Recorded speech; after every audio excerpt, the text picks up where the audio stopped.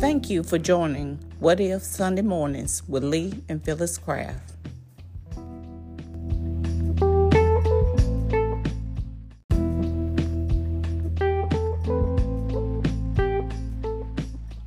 Hey, good morning. This is What If Sunday Morning with Phyllis and Lee. Phyllis, what the Bible verse for this morning? Psalms 56, chapter 5th verse. All day long they twist my words. All their schemes are for my ruin. Now, what does that mean to you? Well, when people plot against you, they try to twist whatever they trying to show you up as being the bad person. They try to twist it in their favor. But little do they know, when you are a child of God and somebody do that to you, all you got to do is sit still and be quiet. Because our God, our Papa God, does his best work behind the scene. Because people forget, when you twist or put your mouth on a child of God, you have 4 fingers pointing back at you. So you just need to be careful when you put your mouth on people. You know, Phyllis, that happens a lot. And I think the reason why people do that is because they try to get the light off of them and point the light in another direction. And sometimes people whose light is shining on, a lot of times they're innocent people and stuff, and they got to go through all the turmoil. One thing I've learned from life experiences and sometimes just watching television sometimes, that it takes you a lifetime to build up your credibility. And you can lose it at a matter of seconds for people lying on you and stuff. And the ones that are lying on you, people know that they're lying, but yet they still want to follow that false narrative. How you feel about that, Phil? Well, I'm going to tell you how I feel. I can't give justification for what they do because I don't know the Bible. I don't know, I guess, the specifics of the Bible, but I do know if you know wrong and right, you know the Bible. So, to me, I'm all about my salvation. I care about my salvation. Therefore, no one can lead me astray. And to me, when you have a person that's willing to go along with wrongdoing, that says something about them and their faith and their integrity. It says a lot, Phil, but a lot of times people that they don't know. If you sit there and listen to people, watch people, Phil, everybody's searching for that hero. Everybody's searching for a leader, somebody to follow. And they need to start, like you said, go to Bible study, go to Sunday school, and try to find your way out of that darkness. Because, like I said, if you don't know for yourself or learn for yourself, it's just like doing math, right? If you never took time to study math and you try to add up 2 plus 2, you're going to keep on getting the wrong answer. But if you start studying, then everything starts falling in place. Well, Lee, I beg to differ, because a lot of people do know. You can't say they don't know. They choose not to know or not to do right. It still go back to a choice. Now, don't get me wrong. There are a handful of people that might not know, but there's quite a few people that do know. It's just a choice. You know, fella, it is a choice, fella. But you be surprised about how many people don't know about God.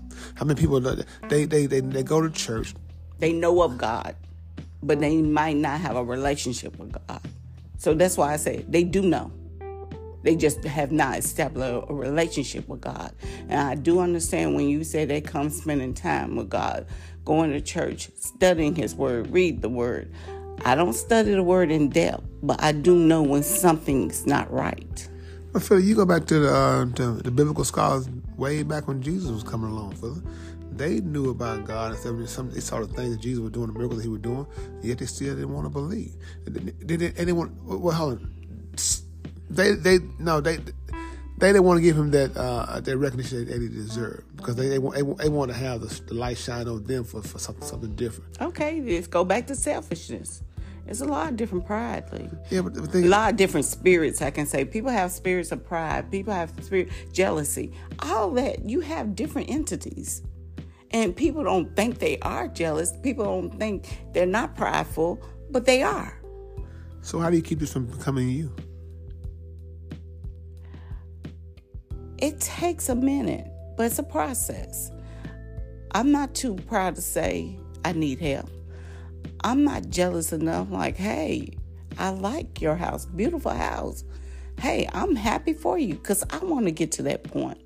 But I don't want my selfishness to inflict self-harm to myself to keep me from getting it. And I do understand that. Like I said, people are lost though. Like I said though, and sometimes when you're lost and you feel like you've been abandoned, you go to start to hang with different groups and stuff. That's how gangs have started. You know what I'm saying? Because if you feel like you don't matter, and somebody show you a little love, and they love is to get you in and to have you doing devious and evil things. Well, like one man said, I was watching the news. I guess it was a homeless guy that was sleeping in his car, but he kept coming back. Us as Christians, we think because we give them a food for thought one time should be sufficient enough. But sometimes it might take 5 or 6 times till you reach a person. That's why us as Christians need to stop being so quick to judge and always willing to extend a lending arm to help your brother or sister that's in crisis. Yeah, and like you just said, I'm picking back what you just said. Also, to not think once you give one sandwich, that's it. That's all they need. It's a process. Yeah, you need to give them a sandwich a day until they get a meal, until they grasp it. Take for instance, until they're able to feed themselves. Oh yeah, just take for instance, we have a new boss, and she's a younger lady, and because I'm from the old world, a lot of things that we do are not as quick. Well, when you come to these Excel and pivot tables and whatever, believe it or not, I'm getting it under her leadership. And that's why I tell people that's in a leader position, your flock, your group is an example of you. But like I told my young boss, I might not get it the first time, but give me a few days. And guess what? I'm getting it. And I have gotten a lot of it. But under her leadership is the reason why. And I'm going to tell you another thing. Everybody's not called to be a leader. Because if you cannot make your people or your group or your flock to be an example of you, you're poor leadership. Well, Phil, I do understand that. Phil, like you said, just because you're in a leadership role doesn't make you a leader. But the thing about it, see, God brings people into our lives sometimes not to destroy it, but to make us better. A lot of people are not willing to be for that change. But like I said, the weakness is growing and growing and growing and growing.